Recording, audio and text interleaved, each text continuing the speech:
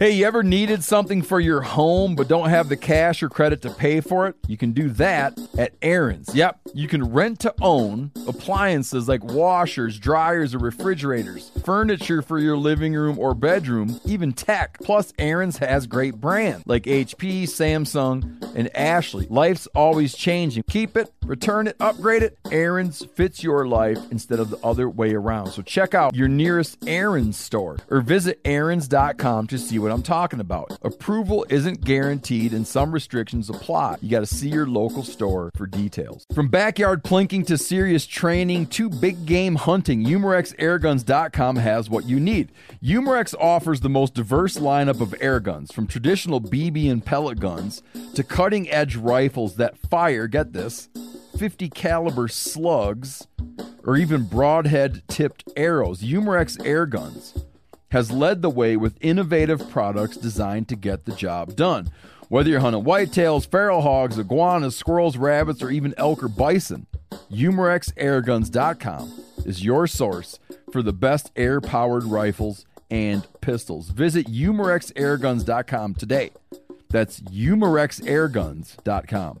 OnX Hunt Elite is worth every penny. It really is. Every hunt, every planning session, every gear purchase, I was on it already today. With your Elite membership, you will get application and draw odd tools, exclusive pro deals on gear from the industry's best, exclusive mapping and scouting tools, and last but not least, access to nationwide coverage. And now Canada. OnX Hunt Elite will make you more successful on your next hunt. Try OnX Hunt free for 7 days. Or go to onxmaps.com/hunt and use code MeatEater for 20% off your new Elite membership.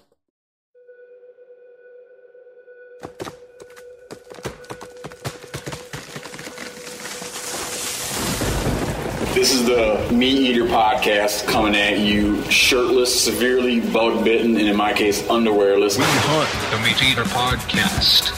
You can't predict anything.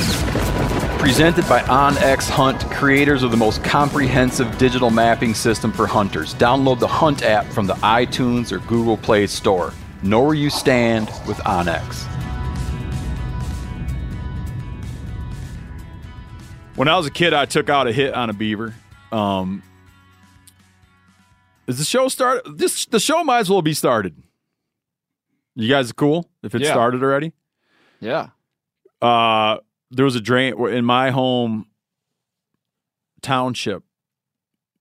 Do they have townships where you live, Clay? No, I was going to make a comment about that I don't understand townships. Spencer, do you come from township country? I own many a plot books where by the time I was like 17 years old, I feel like I knew every township I was in without looking at one. Yeah. So a township is 6 by 6 miles. It's very common in square miles. Yeah, very common in the Midwest to have townships. And then there's a small amount of government is run out of the township. So at most townships you look, it'd be like 36. So it's 36 square miles. One of those square miles is state school trust land, you know. And that's just how it works. So our township had a drain commissioner. I understand now the drain commissioner there is the drain commissioner in my home township, which is Dalton Township, is very a controversial sort of, or maybe the county commissioner. Either way, you have a drain commissioner. The drain commissioner would hire me to get problem beavers out of the drain system. One time I was working this beaver, and it was in the summertime, and shot it, and it sank. And I went and told him, I said, man, you know, I can't really present it to you because it sank, and he paid me my $25 anyways. What do you think about that?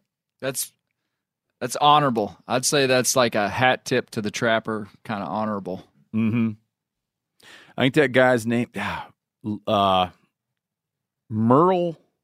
His name was Merle, not Haggard. I was just going to say. Do you think he'd do the same now? Merle Haggard. Do you think he'd give the money to you now? Or I'd be pretty shocked to hear he's alive right now, so no. No, there's no way that dude's alive still. Nice guy. So, I don't know if you guys were reading the New York Times recently.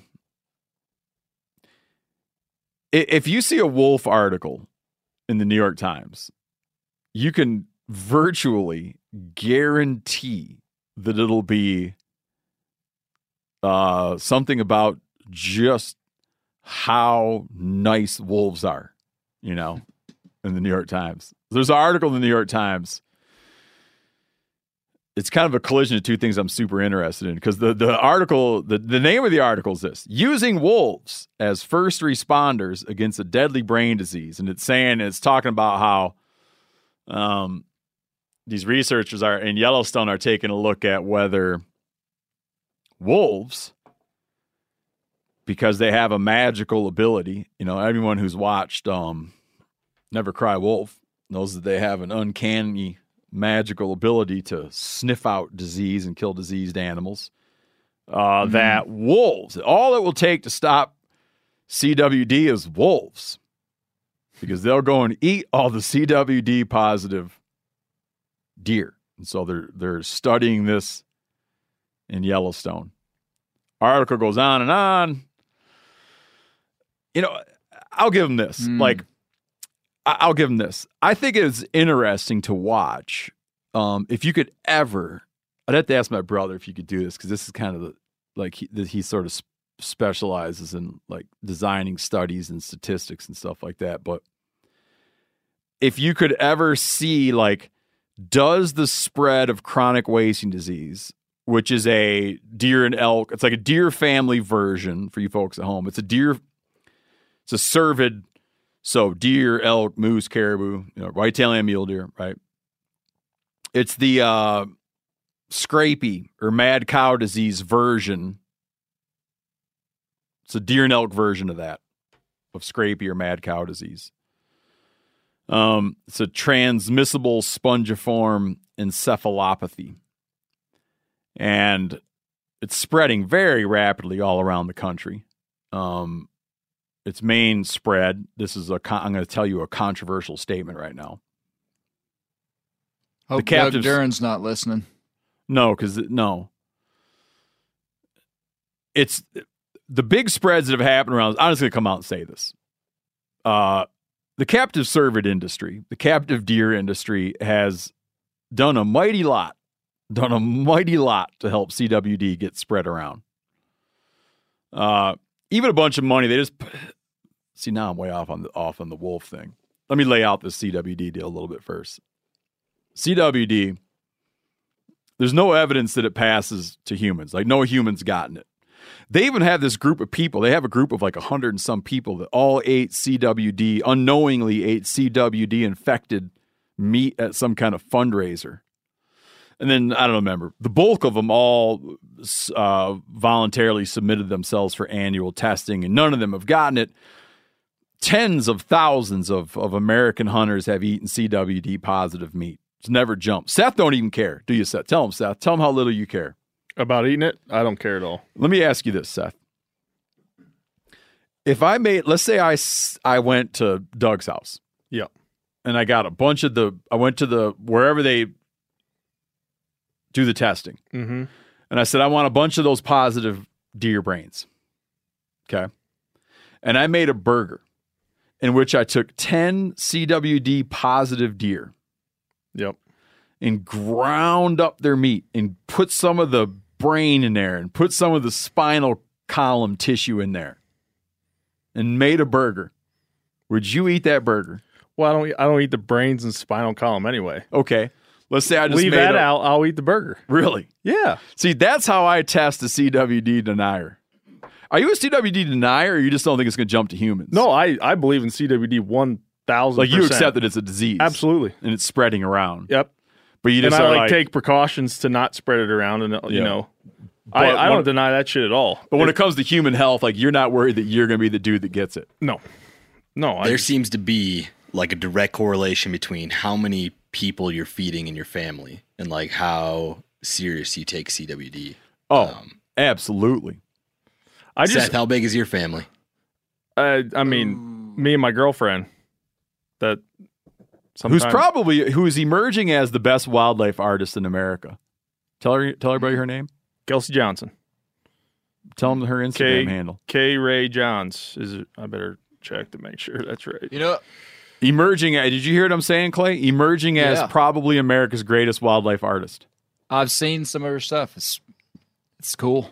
It's cool stuff. I have a pronghorn picture of hers hanging up in my house. Yeah, damn good stuff. KRayArtworks.com. Spell it for everybody. KRAE artworks.com. Yep. Check it out, folks. Seth's girlfriend.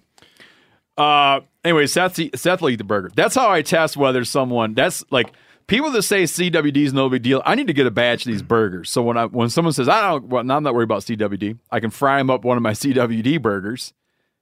If they eat it, then I'm like, dude, I believe everything you say, or I believe that you believe everything you say. If they pause, then I'm like, we got a problem. Yeah. Steve, I mean, go ahead, Clay.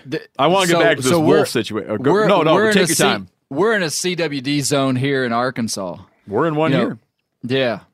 And I was just going to say, I'm in some ways with Seth, like I'm not that worried about it. And that is displayed to me because I have not had my deer tested, which I'm.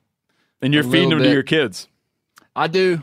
And I'm not necessarily proud of that, but we've been eating deer from this region for 20 years. I mean, my kids have grown up with it. So my point is that if we start, I mean, we've already had it pre-testing. Yeah, I mean, I'm with you. That's the thing. So I'm going to start making a habit of getting deer tested, but we never have. Bubbly Doug Duran, he gets irritated when people say that, like, if you were to say to Doug, I don't care about CWD because I'm not worried about catching CWD, Doug feels you're missing the point, right? Because as prevalence goes up, it's always fatal. Like no deer survive CWD. As prevalence goes up, you're going to have population-wide impacts, and he feels, some people contest this, Doug feels it's beginning to happen, and you're going to see that in these areas that have 75, and climbing, infection rates, that you're going to get to where you're going to see population crashes dying from CWD. And also, you're not going to have old, mature bucks because deer don't live long enough. I killed a CWD positive deer this year. Did you eat it? No. Give it a shot, man. Well, at the time, I offered it up to anybody on the editorial team, and nobody took it. I was even offering it to people for like them to feed their dogs with, and nobody took it. To feed a dog? Yeah, ask Yanni. Come on. I offered it to Yanni, and it was a hard no.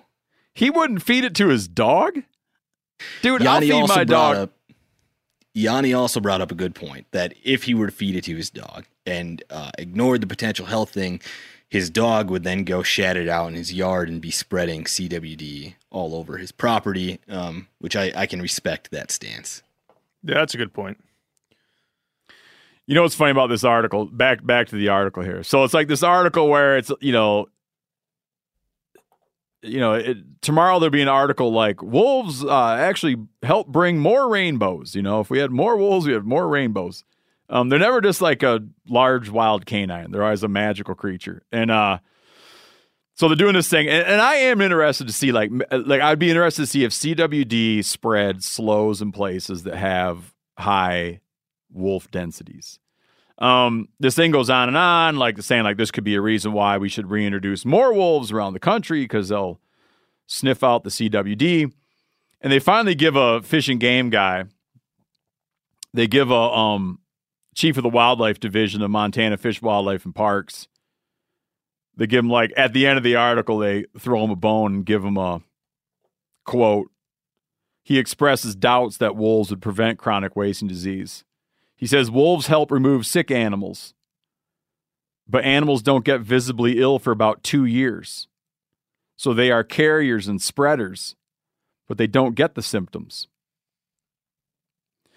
And to counter this, they go on and say that the Miss Brandel, who's involved with this research, goes on to say that that these magical wolves, she doesn't use magical, said that wolves may detect the disease long before it becomes apparent to people through smell. Like he'll be like a cancer dog. He'll be like those dogs. That deer smells like it's got CWD. I'm gonna go. I'm automatically thinking about the welfare of the wolves, man. I mean, we won't feed this stuff to our kids, but we'll feed it to these majestic wolves. You see what I'm saying? Like, they have no concern for the wolves here. But wolves always get like. Listen, man. I want to go. I like wolves. I like seeing wolves. I like seeing wolf tracks. I like wolves. I like to see wolves get restored. But I just like to also be like realistic about it, and not do all the hyperbolic BS that people do to proselytize wolves. And that's hard for people. Like, they have a phenomenal marketing engine behind them. How's that? Is that good? A guy died. That article feels an awful lot like the one that the New York Times ran in like 2018 about letting mountain lions eat the feral horses, and that'll be the solution to the problem. Do you remember that? Yeah. And did you ever hear Carl Malcolm tear that? We tried to get that writer on the podcast. He wouldn't come on the podcast. Carl wrote a scathing critique of that article. He's a professional biologist, He wrote a scathing critique of that article, but the Times didn't publish it because their rebuttals are generally very short. And Carl had all these statistics to point out areas where some of the highest mountain lion densities overlap with some of the highest wild horse densities, and also laid out a lot about how mountain lions use the landscape in a way that wouldn't at all be beneficial to killing off horses. Like, where they hunt, where they occupy isn't where horses go. It was just an asinine article. And the writer wouldn't even stand by it to come on the show and talk about it. It was a joke. Guy died of. There's an article floating around right now. This guy, they've had this body for a long time. So there's this dude that was alive 1,000 to 1,400 years ago. In the desert Southwest. He died of constipation. Jeez. That's terrible. Yeah. And it seems as though, as they're looking at his diet, that he had for months someone had been for months feeding him grasshoppers with the legs torn off. He ate mainly grasshoppers in the painful months prior to his death. Now, why do you say someone was feeding him? It goes on to say that he was in such bad shape. He had what's called a megacolon. He had a parasite, Trypanosoma cruzi, which I'd never heard of. Had blocked up the man's gastrointestinal system. So his colon swelled to 6 times normal size. It's a condition called megacolon. So the guy can't digest food properly, and he was becoming malnourished. They think that he would have been so bad by looking at his body that he probably couldn't even walk or eat on his own. He was in that bad a shape. And then for the last 2 or 3 months of his life, someone was feeding him, or he was feeding on legless grasshoppers. Like the squishy part. I wonder why. I don't know. They found this guy back in 1937 in a rock shelter along the Rio Grande and Pecos rivers in South Texas. You can't say that. You can't say Rio Grande River. Did you know that? No. Because you're saying River Grande River. Oh, yeah. I got you. Let me rephrase that. The Rio Grande. I'm just going to say the Rio Grande and Pecos River. So this dude was living, was he like living in a town somewhere or just out in the bush? What do you mean a town somewhere? Oh. We said like a pueblo or something? They found him like in a rock shelter. Yeah. Mm-hmm. So he was like a primitive fellow. 2.6 pounds of feces. and a vast amount of food remains that were never processed. That's not that much feces. No. I never go on a scale, but I'm not like blown away by that. You ever weigh it, Spencer? No? He's shaking his head. Chester? No. No. No. I feel like wrestlers do that. I had a guy one time tell me that he said you'd be surprised what you'd eat when you're hungry. And he said that statement after he told the story of riding a train from somewhere in New Mexico to San Antonio, Texas, in a boxcar that he'd jumped in. He rode the entire way for 3 days. The train didn't stop. When he got to San Antonio, Texas, he was 16 years old. He'd run away from home, and he jumped out of the boxcar and went and found in a dumpster some molded biscuits and raw bacon, and he ate them. I worked with this guy. He was like in his 60s. This was 20 years ago, and at the time he's in his 60s. And he looked at me and he said, Clay, you'd be surprised what you'd eat if you were hungry. And I believed him. Yeah. Did he get sick from that?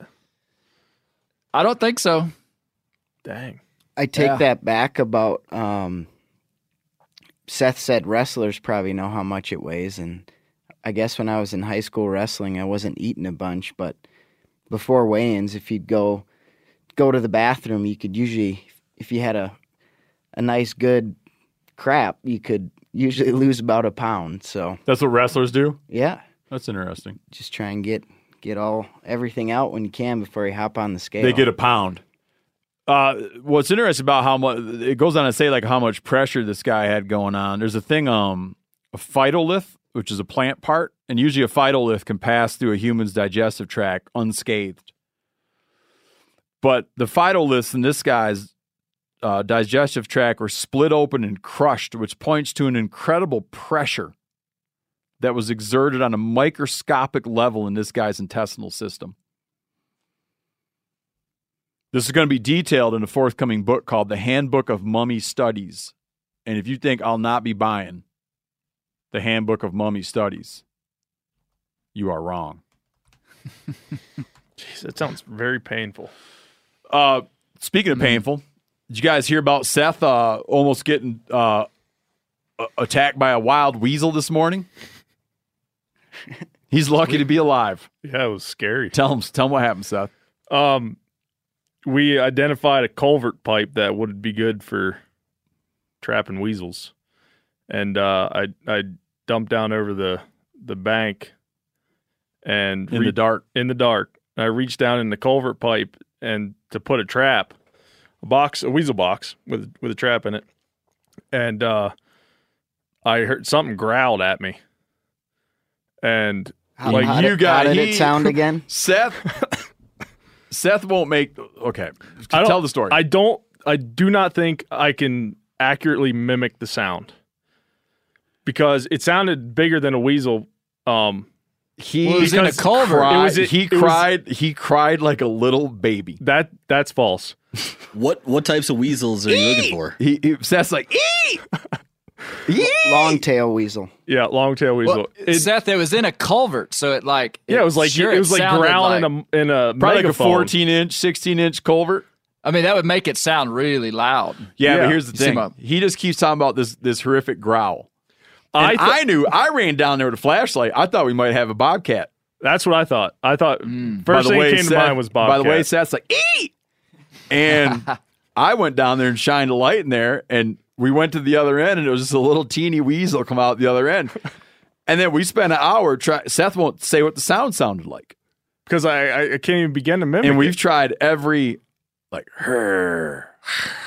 No, it's like a weasel growl. Like, well, I don't know how to mimic that. He will not do the sound. It wasn't like, it wasn't like, it was like, no. No, it was like, to try to explain it, it was like a very like soft, quiet growl.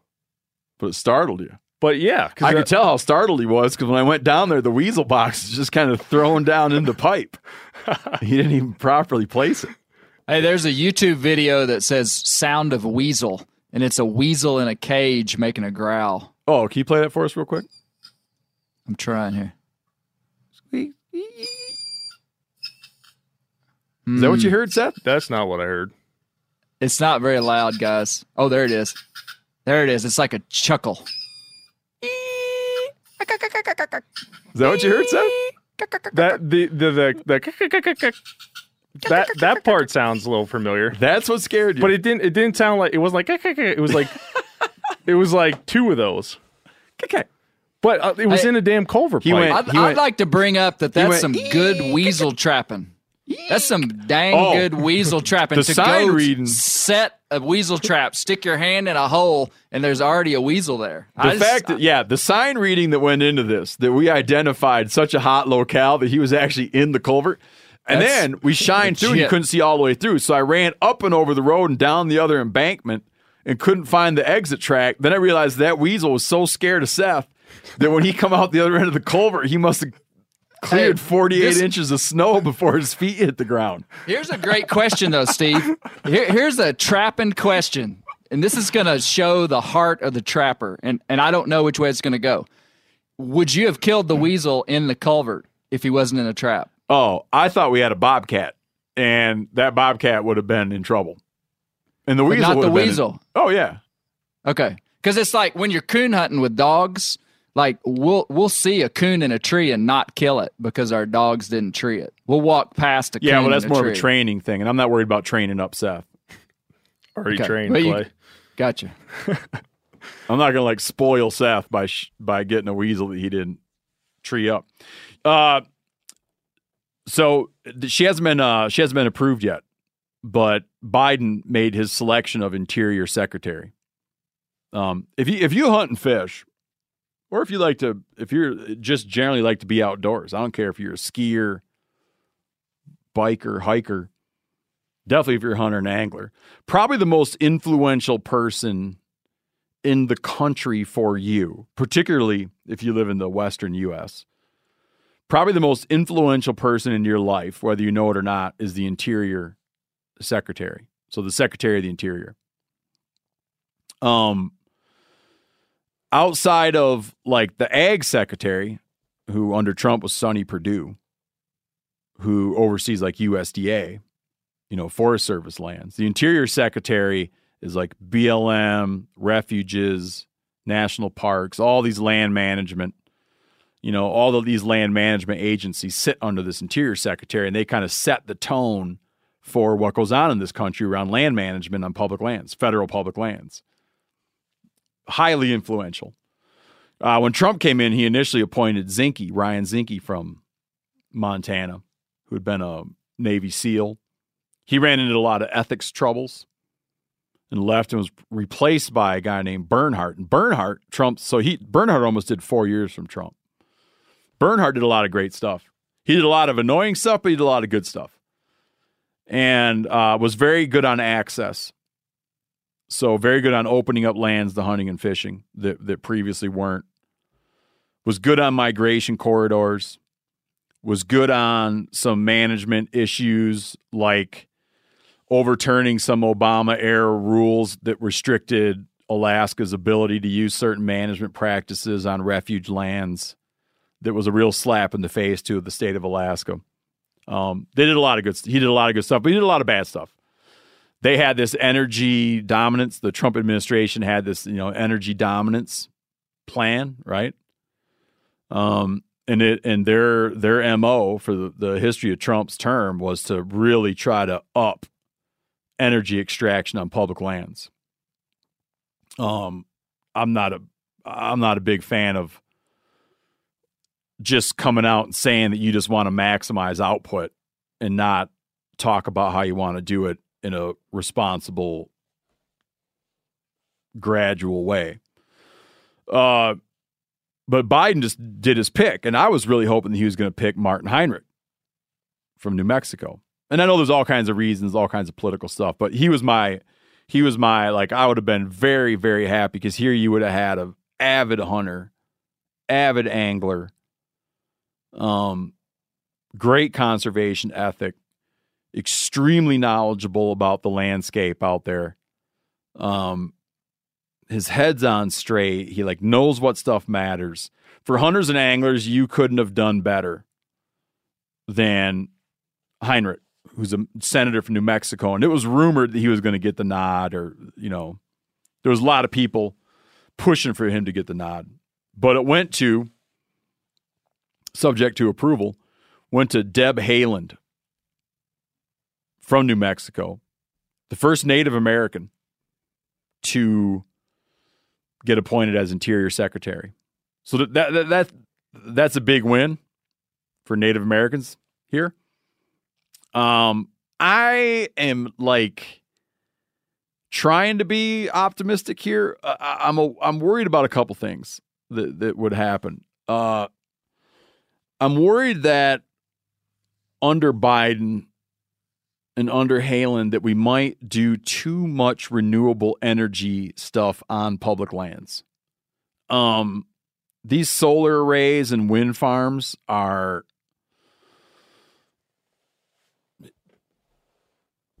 we can't just turn the landscape into a solar farm.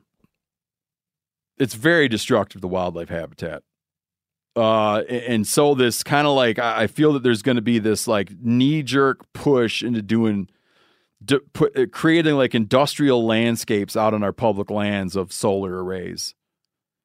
It's, that stuff can be catastrophic to wildlife. So I'm a little afraid of that. There's a couple other things I'm afraid of, but maybe I'll be pleased in the end. You guys got any thoughts on this? You ought to.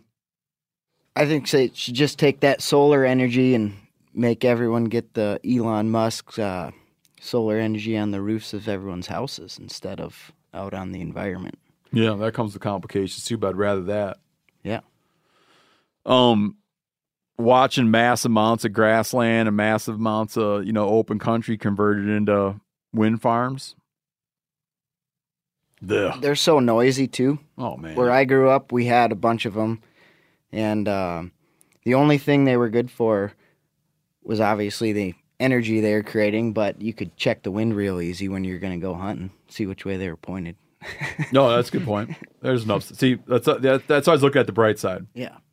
There's a 3,000 acre solar farm that's proposed to go in right next to my family's hunting property in Pennsylvania. Is that right? But not on public land. It's not public, but it is like some of the best elk habitat. Is that right? You'll find in the state, and there's a shitload of elk on it. Kiss that. Now shit I've seen the big wind turbines out west. The solar farms, I know less about just because I haven't seen them. I mean, are these some massive, like him saying a 3,000 acre solar farm? That's news to me. I didn't know we had them that big. So that would effectively, they would fence these things so that it would impede movement of wildlife. Oh yeah, it's like it's an industrial. It winds up being an industrial landscape. They basically blanket the landscape. Yeah. Then you have all roads. It's just like it's an industrial development project. Right. And so and the little bit the fair bit of reading I've done on Haaland is that's like a high priority. Other people speculate that a high priority could be trying to cede lands back to tribes, which is is an enormous minefield. And would be highly controversial and may distract, like that conversation may distract from some of the things that I would view as high priority that were likely to get taken care of. But we'll see. Hopefully we'll all be real pleased.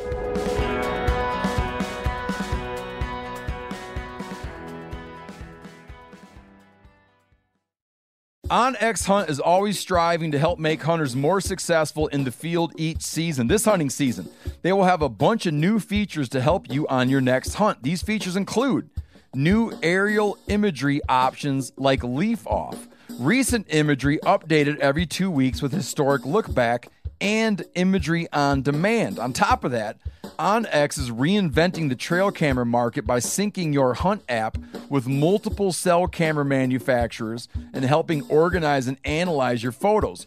You can also now view your maps in Dash when driving to your next hunting location. These are just a few of the many updates OnX has for this hunting season. Try OnX Hunt free for 7 days or go to onxmaps.com/hunt and use code MeatEater for 20% off your new OnX Hunt membership. Ladies and gentlemen, this is the app I use most. I love it. I cannot picture life without it. Use code MeatEater for 20% off on your new OnX Hunt membership.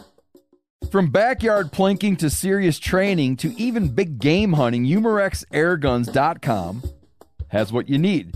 Umerex offers the most diverse lineup of air guns, from traditional BB and pellet guns to cutting-edge rifles that fire 50 caliber slugs or even broadhead-tipped arrows. As airgun hunting has grown across the nation, Umerex Airguns has led the way with innovative products designed to get the job done. Whether you're hunting whitetails, feral hogs, iguanas, squirrels, rabbits, or even elk or bison, UmerexAirguns.com is your source for the best air-powered rifles and pistols.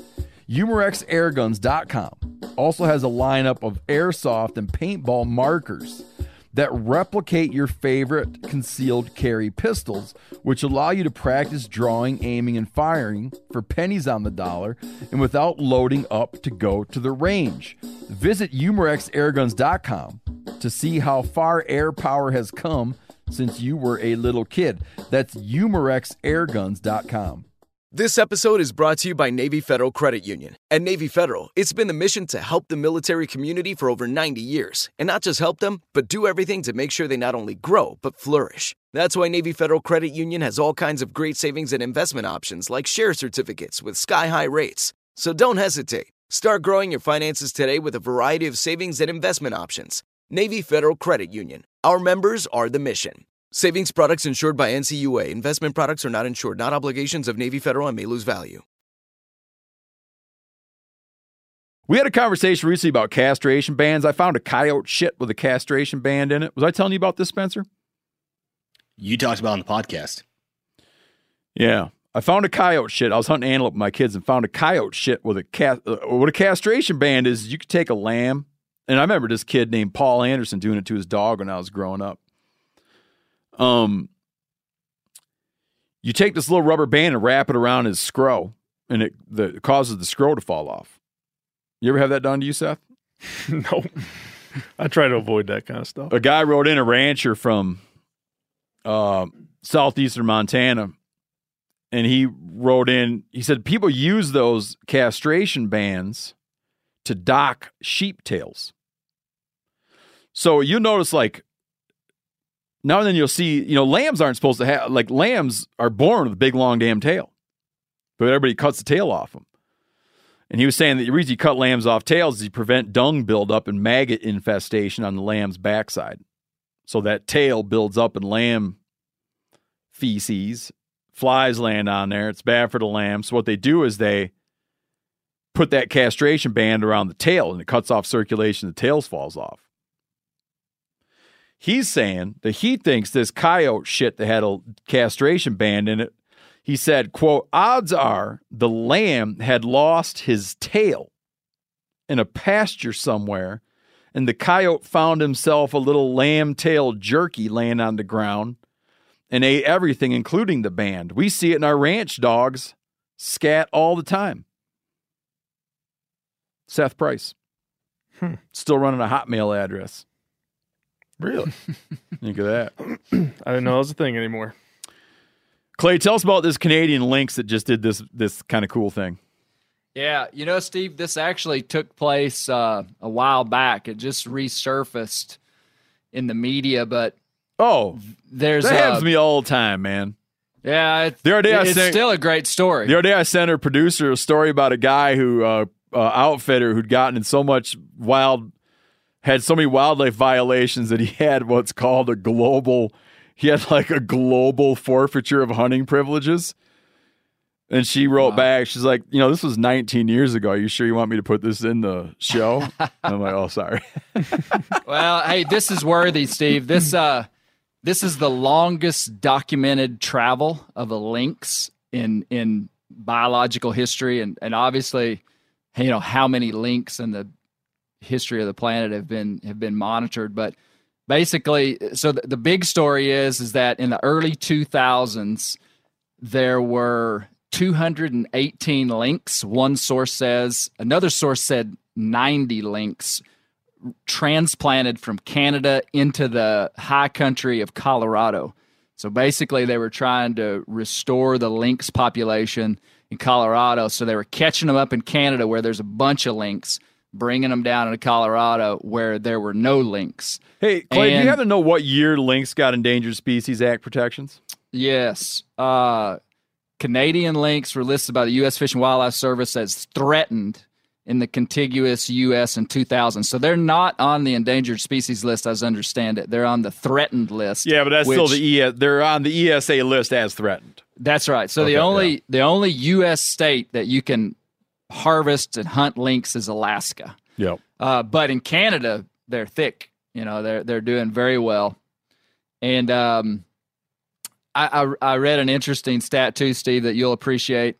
So at the peak of the fur trade, the modern fur trade, in the early 1980s, they were exporting about 35,000 lynx pelts out of Alaska and Canada.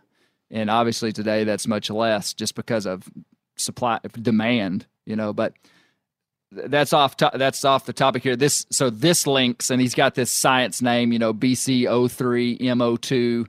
They dropped him off in Colorado when he was 2 years old, and he lived in Colorado for 4 years. And then he just disappeared. Settled right in. He settled right in. Man, the amount of surveillance they do on these cats is kind of creepy, man. They knew how many sires of kittens this cat had, or how many sets of kittens this cat had sired. It said it sired 2 litters of kittens, one in 2005, one in 2006. So he was getting some play in Colorado. He was. And lived there 4 years. It must have been like a marital dispute that pushed him out. I don't know. But he left. In 2007, he went missing. And so the biologist just felt like it was just a loss. Like all these radio-collared animals that they're tracking all over the place. Yeah. Bears, lions, like collars just go dead. That is just it happens. It happens here in Arkansas with our bears a lot. Just randomly, something goes wrong. Collar goes dead. Animal disappears off the data points of these biologists. And but in 2010, Steve, a trapper in Nordegg, Alberta, catches a big lynx with a collar on it, and the cat was already dead in the trap, or he would have released it, he said. But anyway, he gets the number off the collar, calls the number, and the people are just amazed. And the cat had traveled about 1,200 miles. And the cat was 9 years old at the time. And went back to Alberta. Okay, it was caught in British Columbia. Oh, sorry. It went to Alberta. So it didn't quite make it home. But it just went north and there's no, these things are so mysterious because we just don't know why it did it. We don't know why, but the travel was, obviously this cat's crossing major interstate highways. I mean, there's all kind of hazards that this cat would have had to have gone through. So traveled north through the bulk of, because he started out in southern Colorado. Right, San Juan Mountains. Yeah. Traveled San Juan Wilderness. All through Colorado. Presumably, swung through Utah or western Wyoming. Traveled through Idaho or Montana, and then made his way ass into Canada. Yeah. God, these cats, Steve, typically have a home range of 12 to 83 miles is what the website, it was the Fed website. It was really specific. But so the males have bigger home ranges. The females are going to have smaller home ranges. So, they're known to travel. A lynx, most of his diet is snowshoe hares. They're highly specific. I did a little research on how are they different than bobcats. They look a lot like a bobcat.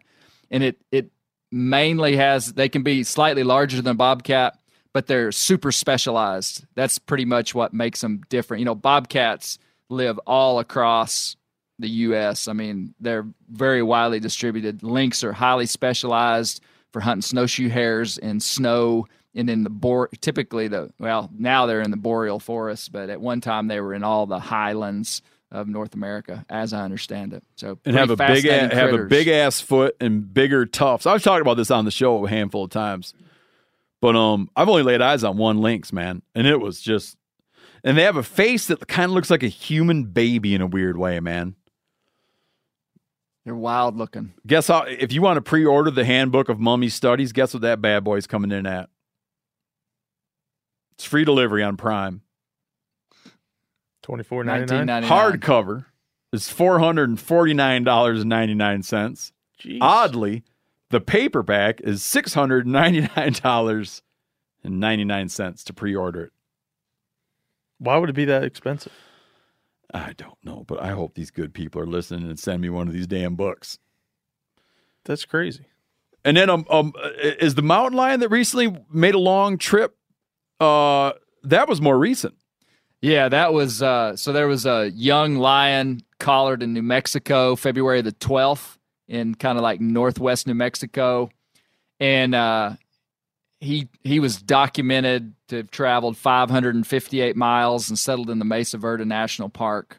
So that's not standard mountain lion protocol, but that's like not terribly uncommon. I mean, pretty cool, no doubt. Oh, yeah, but just like amazing that they can move around and avoid trouble. Mm. All those highways. Yeah. Passing through towns, crossing highways, and not starving to death.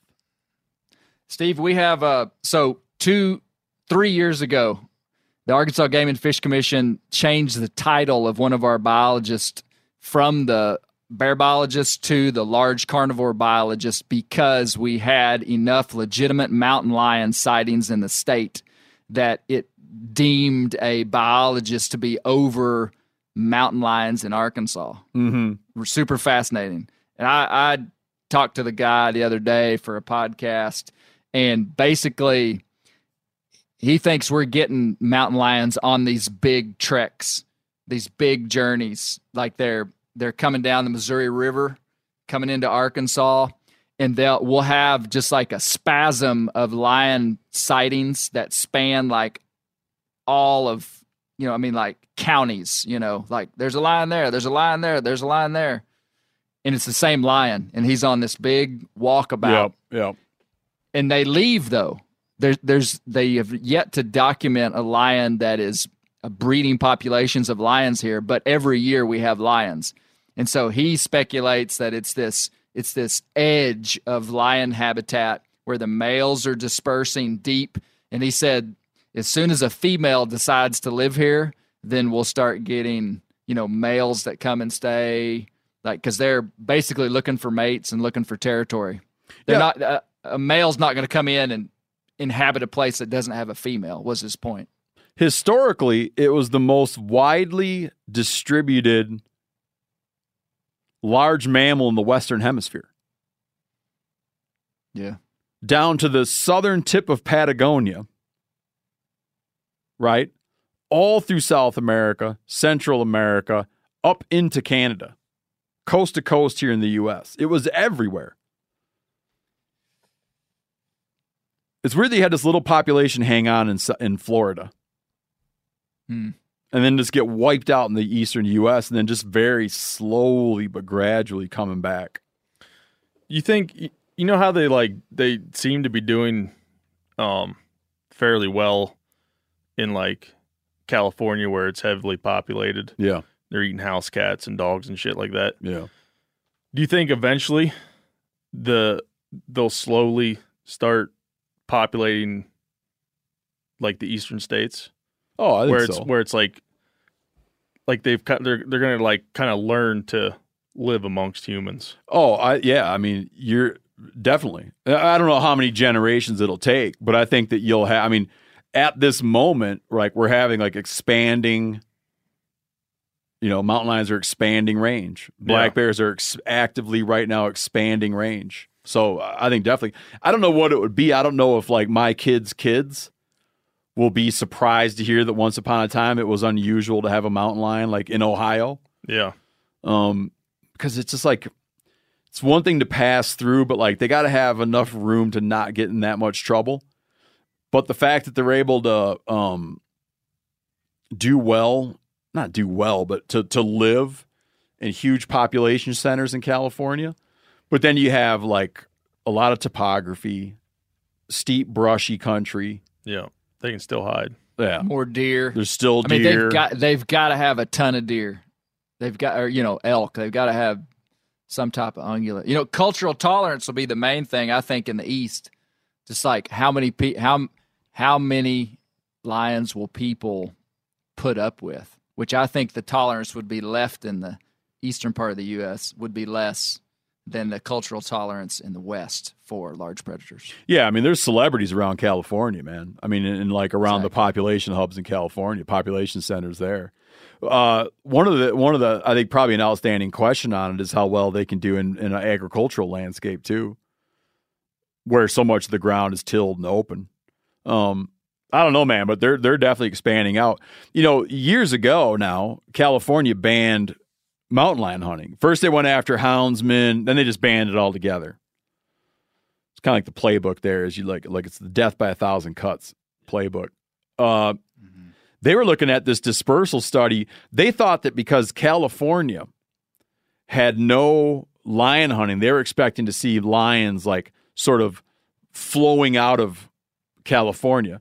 And they did this, they were looking at this study of like dispersal, and it was funny because Nevada, which still has like a thriving lion hunting culture, Nevada actually has lions that they're producing that are dispersing westward into California. Like they're still creating them and kicking them out. That's wild. Yeah, it's good stuff, man. In the early 2000s, I was trying to do a magazine story for Outside. I could never get them to assign me the story, but I kept wanting to do a story about these guys in like, anywhere like North Carolina, Tennessee, like the local crazy guy that would see a mountain lion. Yeah. And everybody's like, you're crazy. You don't know what you're talking about. And I was and I was a little bit ahead of my time because this guy even started this thing called like the Eastern Puma Research Center or something like that. Because he had run into one on a road hunting turkeys, I think. And it haunted him. Everybody thought he was a nut job. And then 10 years later, they're getting hit. One gets hit on the road in Connecticut. Yeah. A wild-born one. In Pennsylvania, I mean, like I always heard, like everyone knew someone that either seen one or like had a track that they'd found and like cast, or it was just like, there was always stories of people seeing mountain lions and people having like, I haven't seen them, but like heard of people who had like has pictures of lions that they had killed because they were like killing the chickens or something. Yep. Or that kind of shit, This dude in my home state wrote this book, Beast of Never, Cat of God, I think it was what the book was called.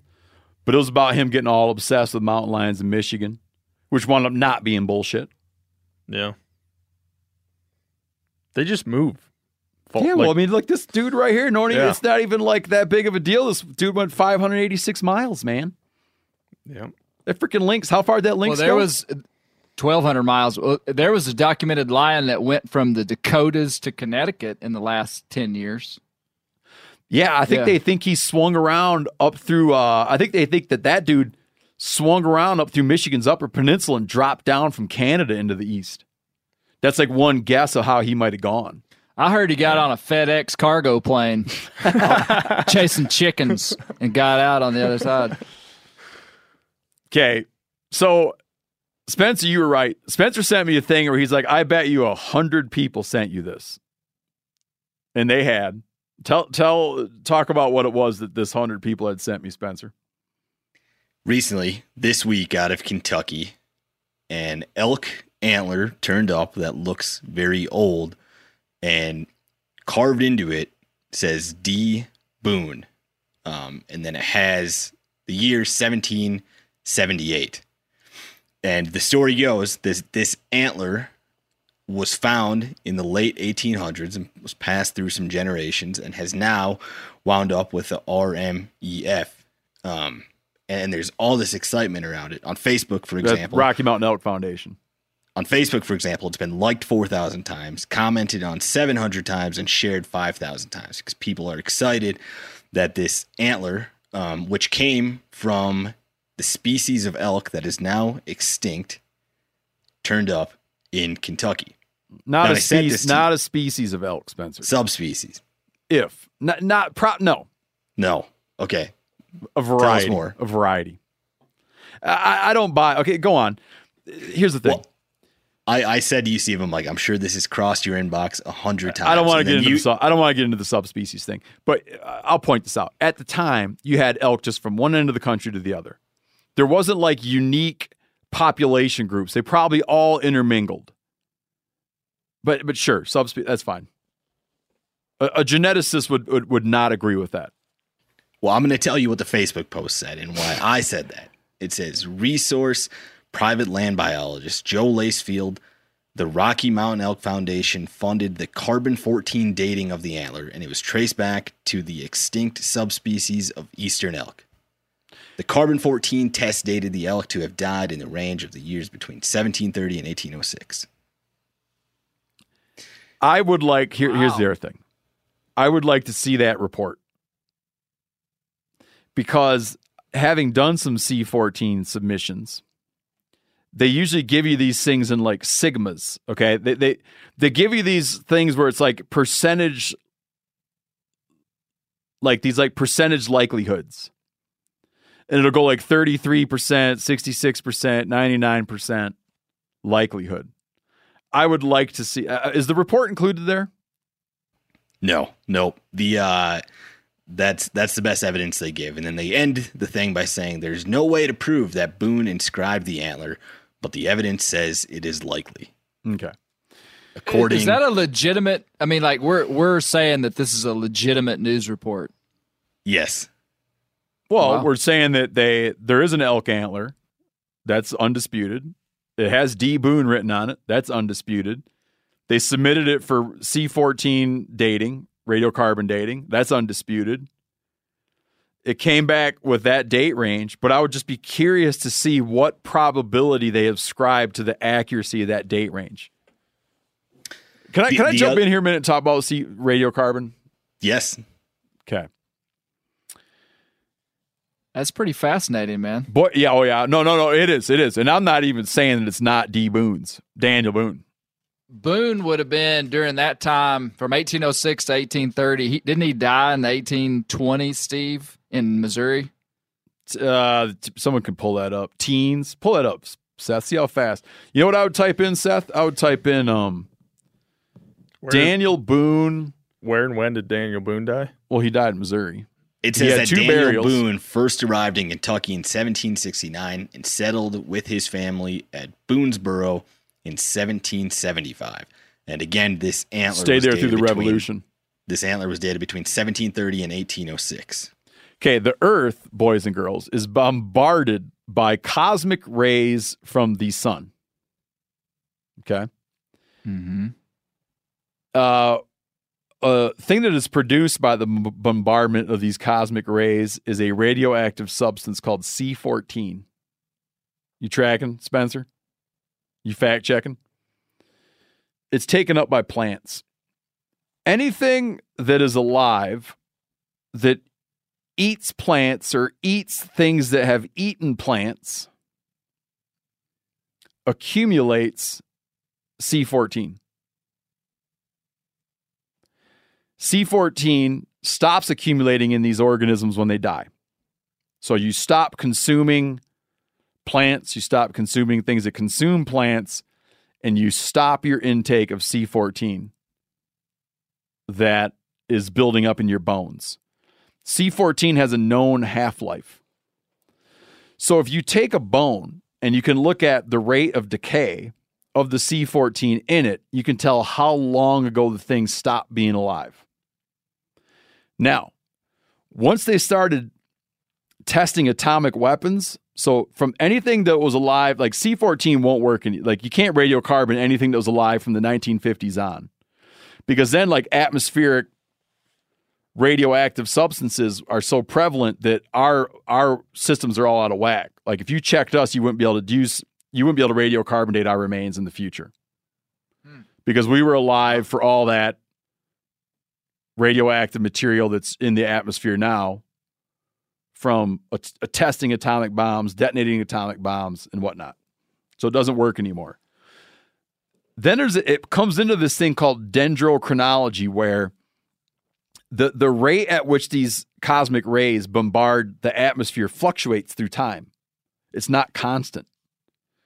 So what they're able to do is take, for instance, tree rings from old trees, and they're able to count back. Like if you cut a tree down right now and I can count back, let's say I find some 300-year-old tree.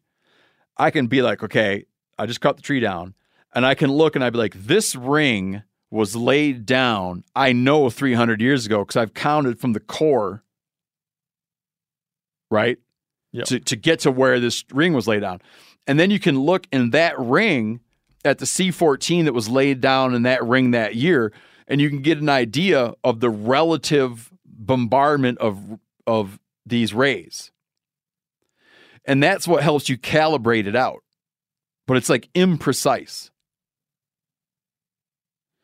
When I had my buffalo skull done, I came in with a 66% probability that it died within a couple decades of 1770. So I would just like to look at the report. But go on, Spencer. Well, maybe like the best reason to be skeptical is because there have been trees in like Kentucky and Tennessee that were these landmarks at one point where Daniel Boone supposedly carved his name in there and like left a cute little note. Like one of them was like, D. Boone kilt a bar on tree year 1760. And a number of these like trees exist in that area. Yeah. But there's like a lot disputing like, well, actually he spelled his name correctly, but in this tree it was spelled incorrectly.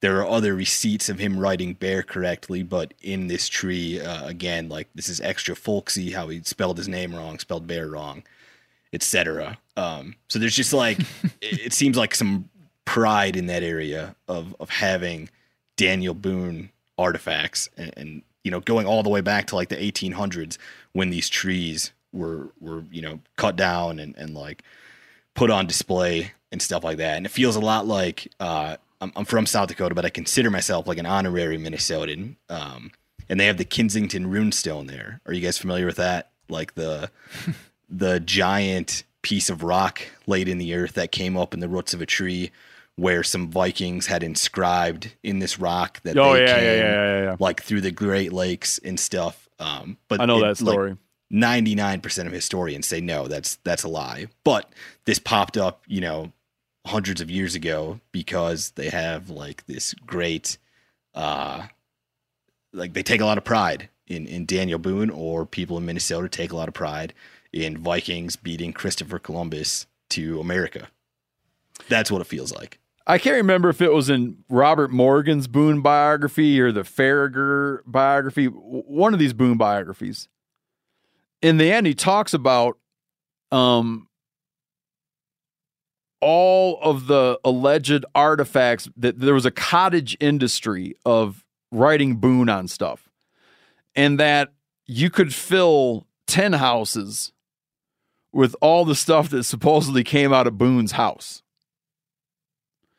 And guns that have Boone on them and hatchets that have. It was like because he was a celebrity in his own era. You know, he was like famous while he was alive. And so I don't know, man. It's like modern social media, like people writing stuff in trees, like back in the 1800s. It's like making a Facebook post. Yeah. I'll put Robert it this Morgan. Oh, go ahead. Robert Morgan, who you were referring to, is going to be a guest on Kentucky Outdoors Media to talk about the supposed Boone antler. What's his take on the antler? We don't know. He hasn't been on yet. But he hasn't done any other interviews about this antler? The antler came up on December 15th, 3 days ago. So this is all fresh.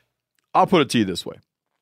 If God came down, let's say Chester came over, and Chester said, I know, because somehow I've had contact with an omniscient being, I know the answer.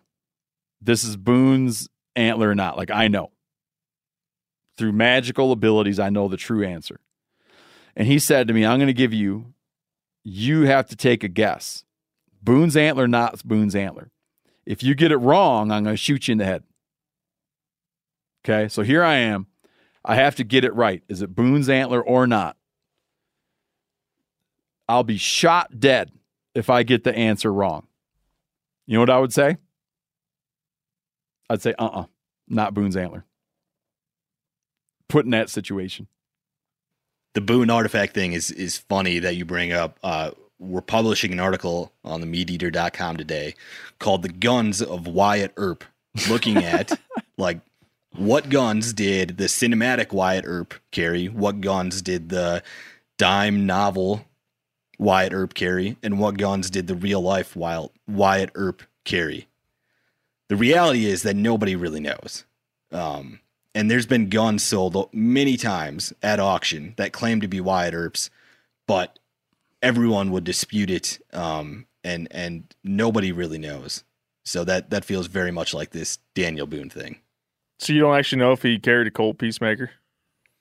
You're gonna have to read the article to get an idea of what people think he actually carried and the history of the cinematic and the novel version of Wyatt Earp. No, that's good stuff.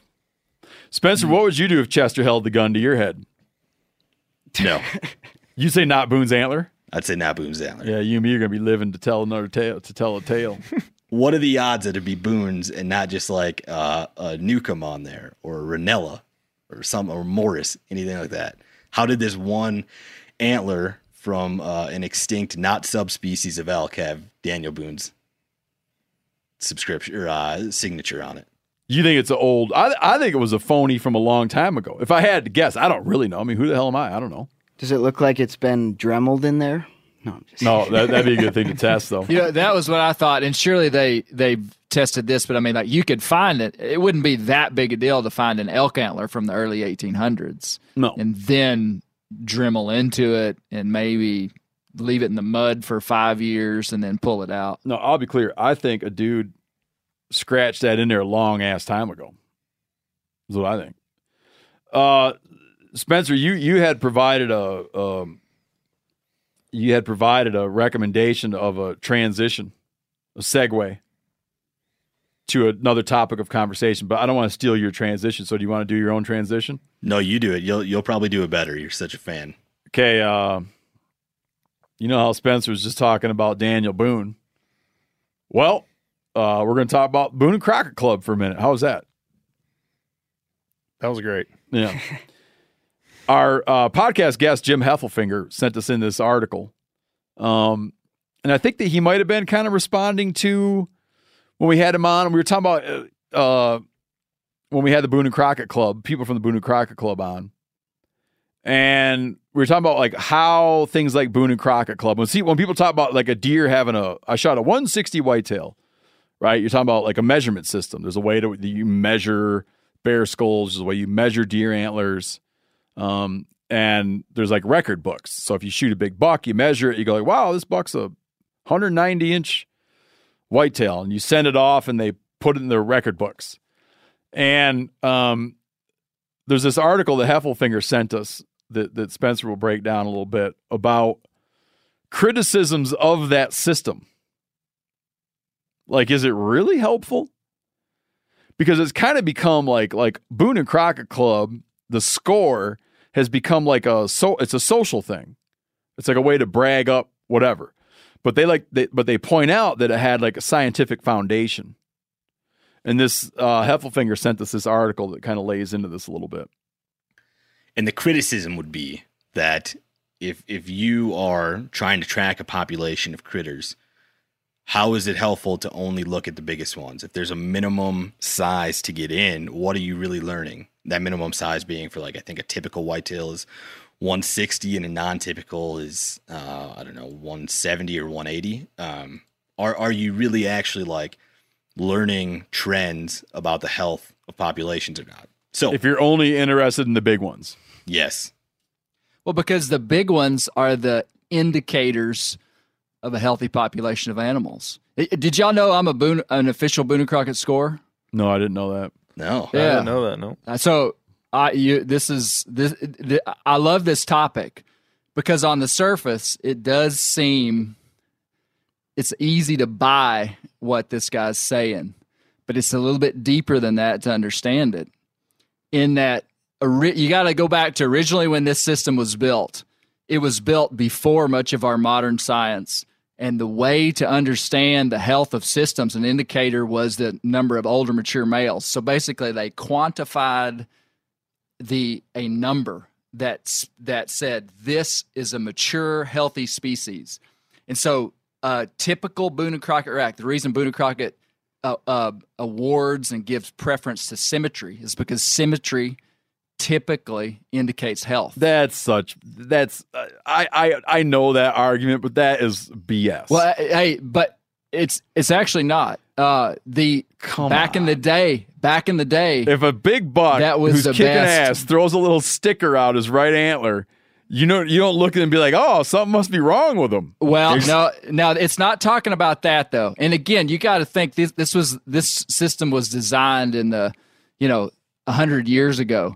What it's talking about is when you have an animal that's stressed, you get massive amounts of dissymmetry. Yes. I mean, like, the back right leg is messed up. The right antler is going to be messed up. No, left antler. It's the other left way. Opposite. Yeah. But with the front leg, if the front right leg is messed up, then the front right antler is messed up. With the back leg, it's the opposite. Yes. Huh.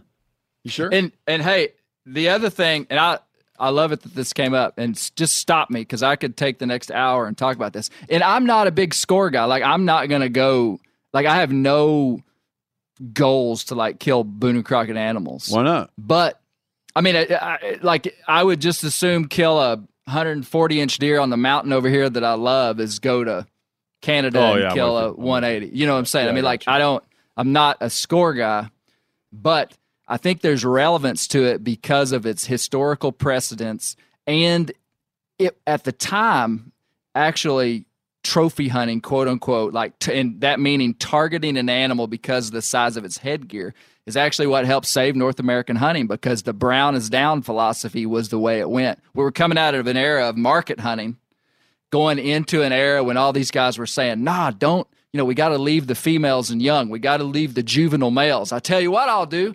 Let's make a number. Let's make a scoring system that rewards killing an older mature male, and let's make that culturally cool to kill an older mature male. And it totally took the pressure off of females and young and juvenile males and put it on older mature species, which have already contributed to the gene pool and which are the best animals from a conservation standpoint to take out, especially in a vulnerable herd. So, like, you got to think about it that way.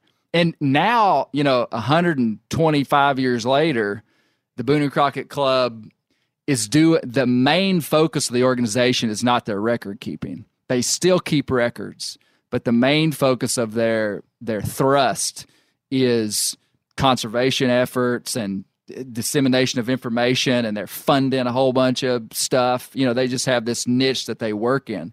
And so, man, when people give BC a bad rap, I got to stand up to the plate. Listen, man, I'm not giving BC a bad rap. No, not you, Steve. Oh, okay. I know you would. I know you're not. Really, I'm not saying you. I'm just saying people, because people do, and it's because they don't know. They couldn't tell you what I just told you. Yeah. You know what's super embarrassing to me, Clay? I spent my whole life saying my old man was a scorer because he was like, dude, I know he scored for Pope and Young, but I always said he was a scorer for Commemorative Bucks of Michigan, Boone and Crockett, and Pope and Young. But then the dudes at Boone and Crockett told me, your old man wasn't a scorer.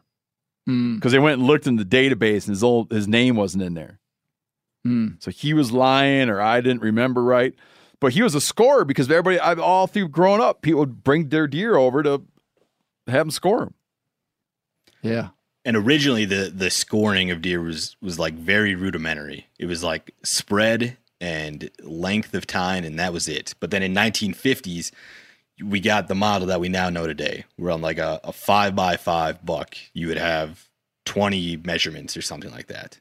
I think the main thing to think about, to just say this is like solid, rational thinking that takes into account the last 100 years of what's happened in North American conservation, is that a scoring system turned the hunting culture from a market hunting culture into a conservation hunting culture by putting emphasis on older, mature males. I think it's that simple.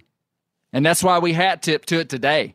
That's why we say, oh, man, he killed a Boone and Crockett buck. Guys say that, and they have no idea what they're saying. I mean, people say it all the time.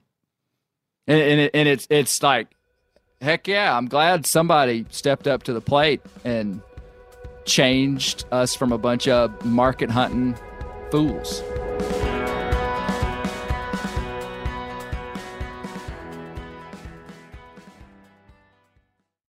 OnX Hunt is always striving to help make hunters more successful in the field each season. This hunting season, they will have a bunch of new features to help you on your next hunt. These features include new aerial imagery options like Leaf Off, recent imagery updated every 2 weeks with historic look back, and imagery on demand. On top of that, OnX is reinventing the trail camera market by syncing your hunt app with multiple cell camera manufacturers and helping organize and analyze your photos. You can also now view your maps in Dash when driving to your next hunting location. These are just a few of the many updates OnX has for this hunting season. Try OnX Hunt free for 7 days or go to onxmaps.com/hunt and use code MeatEater for 20% off your new OnX Hunt membership.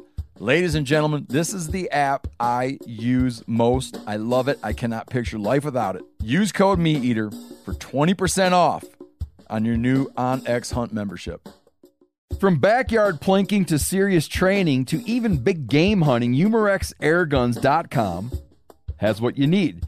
Umerex offers the most diverse lineup of air guns, from traditional BB and pellet guns to cutting-edge rifles that fire 50 caliber slugs or even broadhead-tipped arrows. As airgun hunting has grown across the nation, Umerex Airguns has led the way with innovative products designed to get the job done. Whether you're hunting whitetails, feral hogs, iguanas, squirrels, rabbits, or even elk or bison, UmerexAirguns.com is your source for the best air-powered rifles and pistols. UmerexAirguns.com also has a lineup of airsoft and paintball markers that replicate your favorite concealed carry pistols, which allow you to practice drawing, aiming, and firing for pennies on the dollar and without loading up to go to the range. Visit UmerexAirguns.com to see how far air power has come since you were a little kid. That's UmerexAirguns.com. This episode is brought to you by Navy Federal Credit Union. At Navy Federal, it's been the mission to help the military community for over 90 years. And not just help them, but do everything to make sure they not only grow, but flourish. That's why Navy Federal Credit Union has all kinds of great savings and investment options like share certificates with sky-high rates. So don't hesitate. Start growing your finances today with a variety of savings and investment options. Navy Federal Credit Union. Our members are the mission. Savings products insured by NCUA. Investment products are not insured, not obligations of Navy Federal and may lose value. So the criticism of that, though, Clay, would be like in 2020. And he's not hacking on BC. That's right. I understand. The criticism I'm of with that you. would be that like in 2020, it's not useful. Like there are other ways that we could measure the health of a population of critters. And so and we do. That's right. And so Heffelfinger and Taylor Lashar, who has written for the MeatEater.com very recently, they looked at Pope and Young, Dallas Safari Club, and Boone and Crockett and tracked the trends over time. And they wanted to see if they all basically agreed with each other on like the trend of the score of deer. And if they did agree with each other, then you could see why this is relevant and why this information would be helpful. If they didn't agree with each other, say you had Boone and Crockett Club was really high in the 50s and now it's really low for like the score of critters, and Pope and Young was really low in the 50s and now it's really high, then you could argue that these criticisms are legit. What they noticed though is that all three clubs agree with each other on the trend of the score of antlers from like the 50s up until now, meaning that this is relevant. You can like assess something based off of only looking at the top 1% of critters. Only because they all agree. That was my understanding from now, this how paper. is that a criticism? That's a criticism? No. He is saying that because Pope and Young has the same trend as DCI, and because DCI has the same trend as Boone and Crockett, that you could actually look at these numbers and like make some informed decisions by only looking at the biggest things that have the biggest antlers and the biggest horns. I wish I'd have read this thing myself. Because I'm telling you, that's what it says. Oh my God.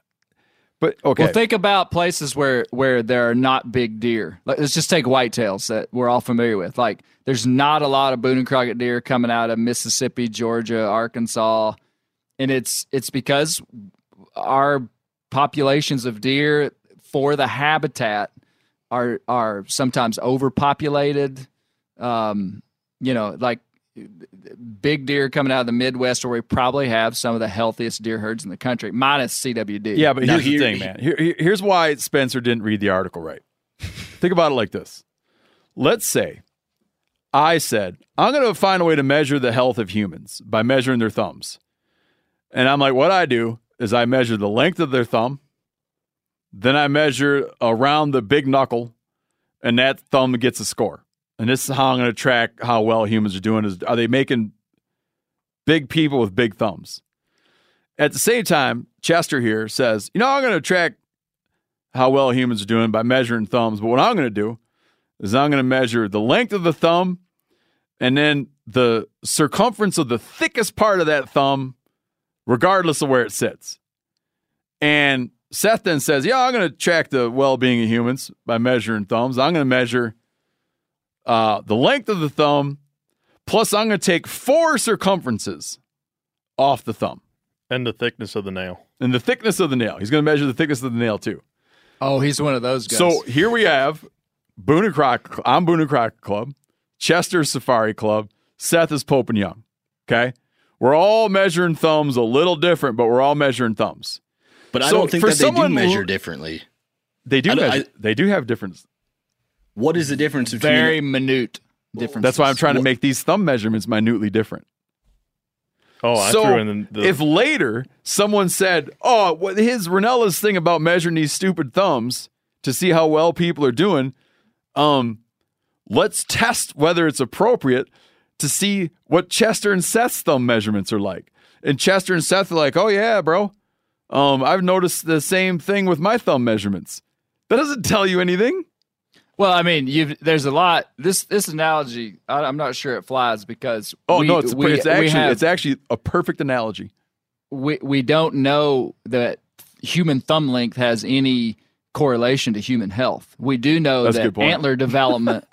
We do know that antler development, which is directly related to animal health, is massively correlated. Hey, here I think this could help solve some of this debate. No, I want to make a quick bet with you, Clay.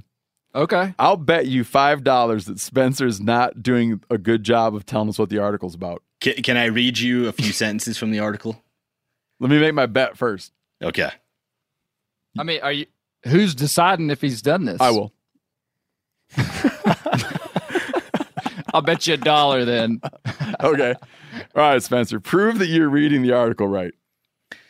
This is from the article. If trends in horn and antler size were being influenced by a minimum entry score bias, then we would expect that different records programs with different minimum size requirements would tell a different story about the direction and the strength of trends. For example, the strength of trends in the horns and antlers recorded by the Boone and Crockett Club with a higher minimum should be less than the trends in the Pope and Young records with a lower requirement for entry. Well, you didn't tell me that part.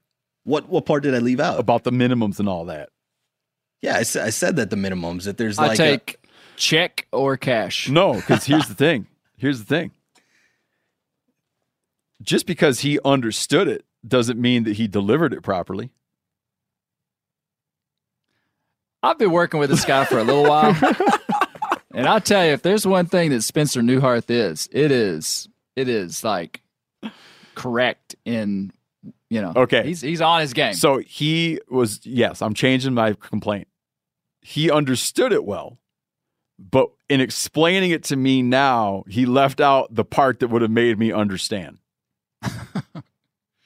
Now here's my that now it's making total sense. Okay. And they saw the trends were the exact same. No. See, I knew if Heffelfinger sent it over, it had to have been reasonable. That's why I thought you were messing it up. My gripe with the Boone and Crockett Club is not the Boone and Crockett Club's fault.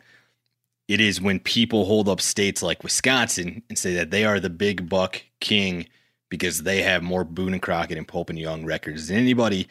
But I am sure that they do not kill 2 or 3 times as many giant deer as a state like Texas. It's just that the culture prioritizes entering them in places like Wisconsin. Yeah, and then in Texas, you got to remember if it's high fence, they won't. They'll still accept it in some other. Not Boone and Crockett. No, they do, but they also don't. They keep track of road kills and stuff and some other sort of thing. Well, so Boone and Crockett Club keeps track of all animals despite method of kill, and they even keep records of pickups because, again, it's a biological record, so it doesn't matter if a hunter killed it or not. Spencer, but you can't get in you can't sort of be honored if it's a high fence deer. Texas, no. It doesn't have to be Texas in this argument either. It can be any state. Wisconsin does not kill twice as many big giant bucks as Kansas, despite them having twice as many entries in the books. Yeah. You think so dudes in Wisconsin have a higher proclivity or there's a greater chance that some mug in Wisconsin is going to register his buck through BNC. I think that's because of all the buck pools at the bars. It could be because they have to score their deer. To win the stuff. Yep, to win the money. I'll buy that. I think you're sort of onto something there, but you're also talking about hunter numbers when you're talking about Wisconsin and Kansas. I mean, like incredibly more hunters in Wisconsin than Kansas. But I think your point's well taken, and I don't think the Boone and Crockett Club is trying to say that this is an infallible biological record. At the time it was created, it was the best we had. It was innovative, and it worked to turn a market hunting culture into a conservation culture where we said we're going to give value to older mature males in the species. So that's the good thing. But what you're saying, Spencer, is right. There could be holes inside of it, but that doesn't mean that it's totally invalid. And Boone and Crockett's not saying that, certainly every deer that nets Boone and Crockett is not being scored. That's for sure. But I think it has good historical precedence. One thing I will say is that the net score is what people get tripped up on, is they say that's not relevant, and that's where you take the symmetrical difference from one side and deduct it from the other, and the animal is penalized in the scoring system. And people are like, that's not relevant. And I think Boone and Crockett, they can't change the way they score animals because they've been scoring animals for 120 years. Do you understand that? It's like they're locked in. Yeah. They told us about that when they were here. Yeah. So, I mean, I think all those guys would say, yeah, there may be a better way to actually evaluate the size of a whitetail deer rack, but we're not going to do it because we can't, because it would invalidate all the scores behind it, So I think when you look at it, like the idea that the Boone and Crockett Club is just a bunch of ego-driven guys wanting to see who has the biggest buck is just not true. I mean, it's just really not. I mean, and we know these guys. Steve, a lot of these guys, and I mean, they're conservation-minded hunters just like us that, very few guys are chasing scores. That's my thoughts. That's fine. That's good. What were you going to debate me on? Oh, I don't know. I don't know. I just kind of feel like it's like leading to something, man. Like it's going to lead to us going toe to toe on something. Oh, I don't know. Okay. Okay, you didn't have I thought you had a specific topic. Oh no. Oh man, now I'm disappointed. I just want to square off on something, man. Oh, that'd be awesome. So, real quick, speaking of, watch this segue, Spencer. Speaking of deer having big old antlers, imagine if they had big old tusks. Take it away, Seth. And they used to. Ha! That was good. However, Super good. They don't anymore. But some deer, it's rare, some deer still have fangs or canines. And the muntjac. Yeah, there's Where is that little there's son of a bitch still live? species of deer out there that have them. Yeah, his name, one of them is the munt. Remy shot one. Where are they from? Hold on. Keep talking. Anyway, there's a South Asia. there's South Asia. He's got little tusks. Yeah. Great big tusks. There's a podcast listener that wrote in and sent a picture of a deer he shot in South Texas that had canines. And so I started looking into deer with canines and found an article written by Kip Adams back in 2016 where he cited a lot of people in here. But basically, a canine is like an evolutionary throwback to ancestral deer that had big canines, big fangs. And that's sort of like an elk ivory.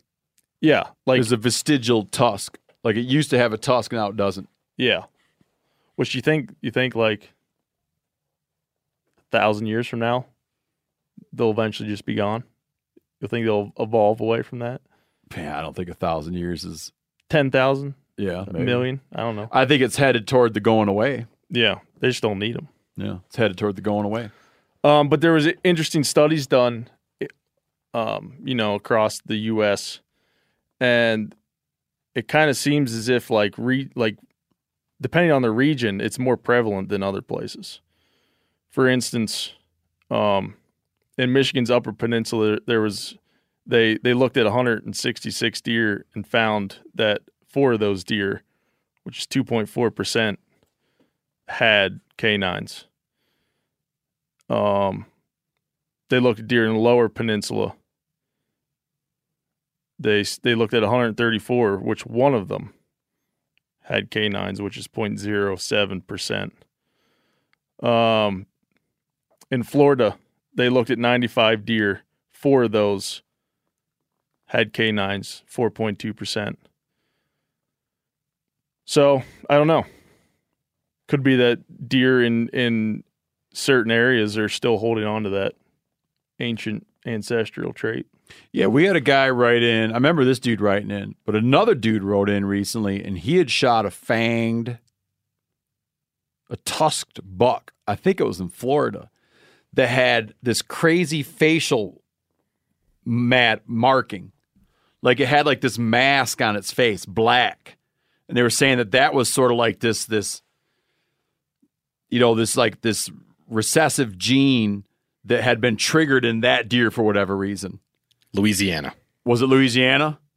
A crazy looking like face mask, similar to other deer forms. It had a black Y on its face. That the top of the Y started at like its pedicles, and then it met like where its eyes are, and then that Y, the bottom of it, continued all the way down to its nose. And that was the marking. Jim Heffelfinger was quoted in an article about that deer, saying, yeah, that's just like a throwback piece of genetics that made it into this deer in 2016. He also talked about the black markings on their face. If you look at a whitetail's lower jaw, can you picture whitetail's lower jaw where it has that black ring, like right behind its nose? That is where the fangs would have stuck out in a whitetail, and it'd be black there to make them show better to other deer and show them how big and impressive their fangs are. So that's that why makes sense. You see that black ring along their bottom jaw. Oh, I like that, man. One last thing I want to touch on real quick. Another dude wrote in. Tell this story, Seth. Yep. So there's another dude that wrote in. He's from southeast New Hampshire, and he wrote in about a buck. He thought it was a buck that he killed in southeast New Hampshire. He said it was in an area that has very high hunter density, a lot of pressure. He shot it November 9th of 2019, and it was with 3 other does, so it was 4 deer altogether. And he thought it was weird when the deer came through that the buck was the first of the 4. So the buck was leading the does, but it wasn't a buck. It wasn't a buck. Buck doe. You would think November 9th that the buck would be in the back, but it wasn't a buck. He shoots this deer. Oh, I got what you're saying. It was unusual because, the buck would always be following the does. Yeah. I got you. Yeah. Let me plug an article real quick. Pat Durkin is publishing an article on themeateater.com in January that talks about why the bucks and bulls are always last when they're walking out at night and you're waiting to kill them. Why are they always the last ones? I already know. I'll have to read that one. I'm dying. I don't really know. Anyway, so this guy, he shoots this deer, and it goes a short distance and falls. And he calls a buddy to have him help him. And while he's waiting for his buddy, he goes down and looks like for first blood. And while he's doing that, he noticed a spike comes running by, grunting and all hot and bothered. Can you do that grunt, even though you can't do the squeal of the roar of a weasel? Yeah. That's good. Anyway, he comes by all hot and bothered at close distance, finally sees him, spooks off. And the guy, his buddy shows up. They start tracking the deer. And same buck comes through again, grunting, and sees him again, spooks off. So one of these deer, I think they assumed that it was the one that he shot, was in estrus. In estrus, even though it was carrying around antlers. Yeah. So they took this deer to get aged, and the biologist just recently got back to him and said it was 17 years old. That is unbelievable, man. Can transgender deer go into estrus though? I don't know. I mean, it had all the female organs. Hey, yeah, sure. That's what I was gonna say. I'm not sold on the idea that a antlered doe would be fertile. I don't know. I mean, maybe it didn't throw antlers every year.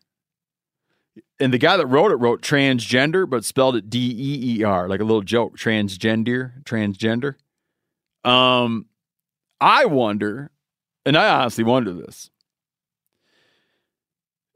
Does the buck, if she comes into heat, she comes into estrus, and a buck goes to breeder, does the buck get thrown off?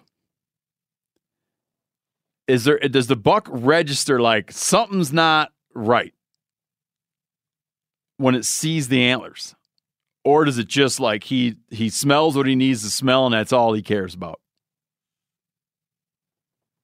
I think from like a deer behavior standpoint, a buck would see the visual cue of antlers from a long distance, and he might come in to investigate thinking he's about to get in a fight.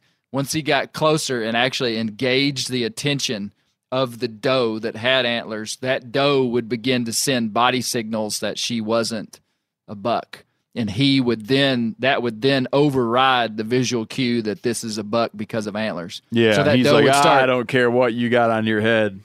Yeah, I'm here for. I think that smell just trumps everything.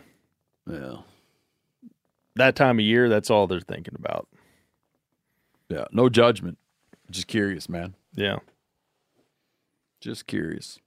Someone's going to fill up our inbox with like a trail cam photo of a buck mounting another buck. It's happened for sure. And now we're going to start getting pictures of that. Yeah. And then when you're separating cows from their calves and when they're coming into, never mind. There's situations where cows mount cows. Oh, yeah. Steers jumping on each other all the time. Yeah. The So feedlot. the stuff goes on. Now, Clay, I'm going to see you very soon. We're going to go deer hunting. You can't decide if you're going to bring your bow or your gun. You don't need to decide right now. But I want to tell you something. I do not believe in bringing both. I think it's wrong. I don't believe in bringing both. If you're a bow hunter, then be a damn bow hunter. Don't come and be like, I'm going to try with my bow and then switch to my gun because I'm a bow hunter only up to the point where I might get afraid that I won't be successful. Okay. Can I argue for Clay think it's for a minute? It's immoral. I would like to refer to my lawyer, Spencer Newharth. And I would also like to say that I am not like fighting for this position. But you've been you hinted to me.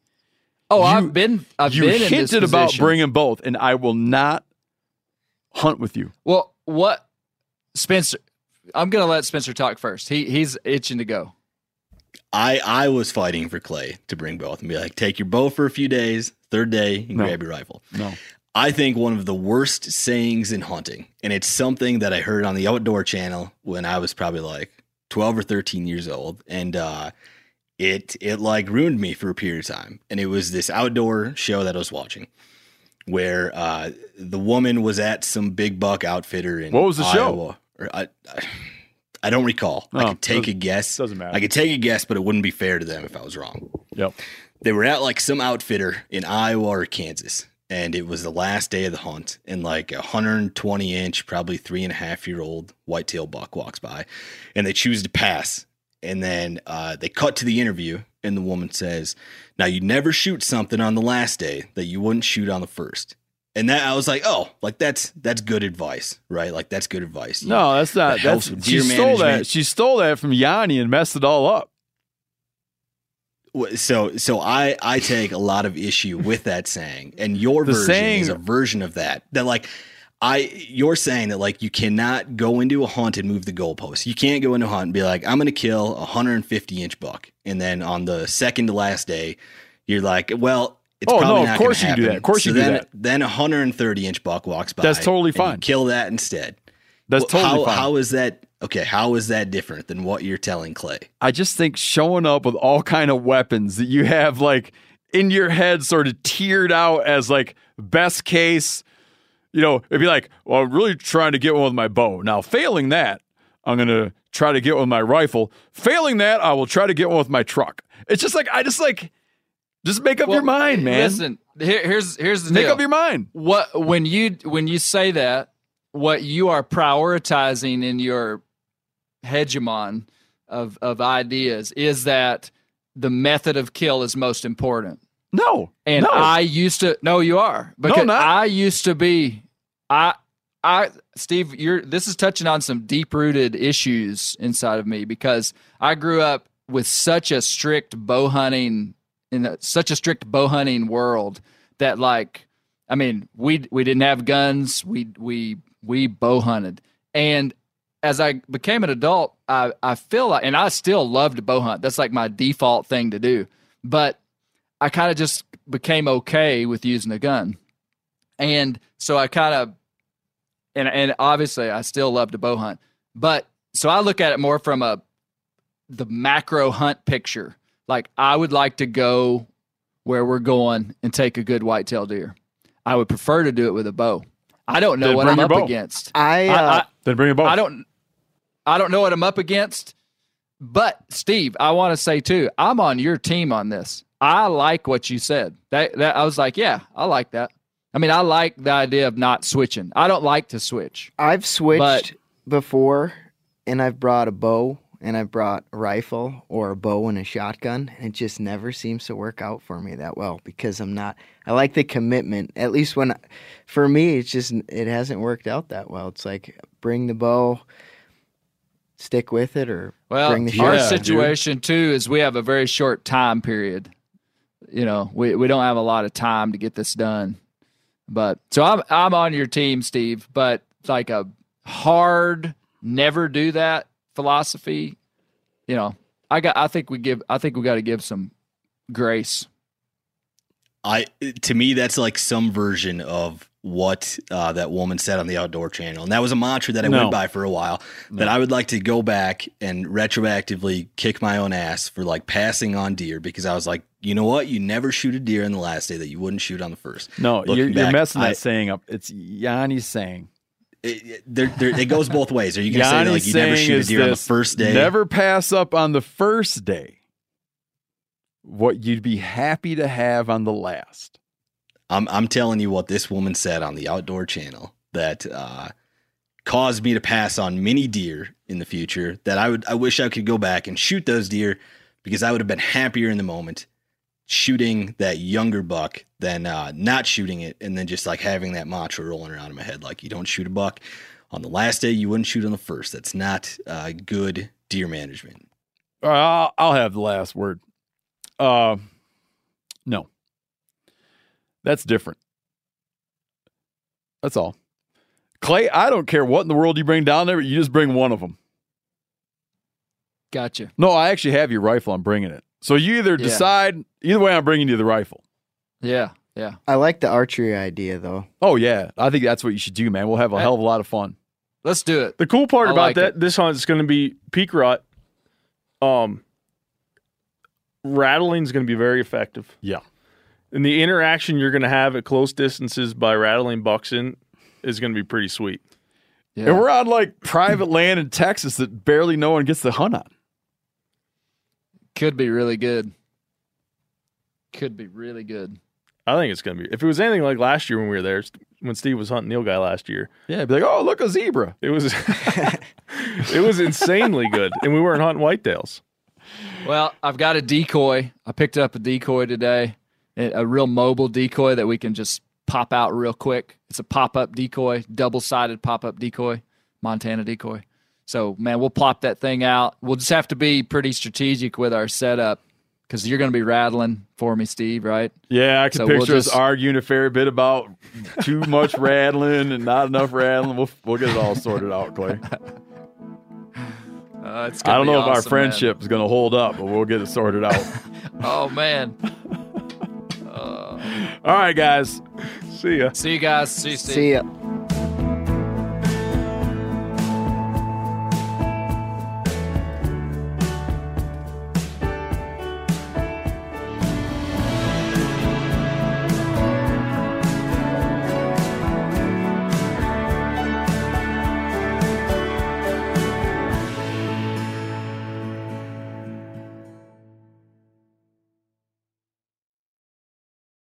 Hey, you ever needed something for your home but don't have the cash or credit to pay for it? You can do that at Aaron's. Yep, you can rent to own appliances like washers, dryers, or refrigerators, furniture for your living room or bedroom, even tech. Plus, Aaron's has great brands like HP, Samsung, and Ashley. Life's always changing. Keep it, return it, upgrade it. Aaron's fits your life instead of the other way around. So check out your nearest Aaron's store or visit aarons.com to see what I'm talking about. Approval isn't guaranteed and some restrictions apply. You got to see your local store for details. This show is sponsored in part by BetterHelp. It is a simple truth. No matter who you are, mental health challenges can affect you, and how you manage them can make all the difference. That's why everyone should have access to mental health support that they need, and that meets them where they are and helps them get through challenges. BetterHelp provides online therapy on your schedule. It's flexible, it's simple to use. You can connect with a licensed therapist selected just for you. Learn more at betterhelp.com. That's betterhelp.com.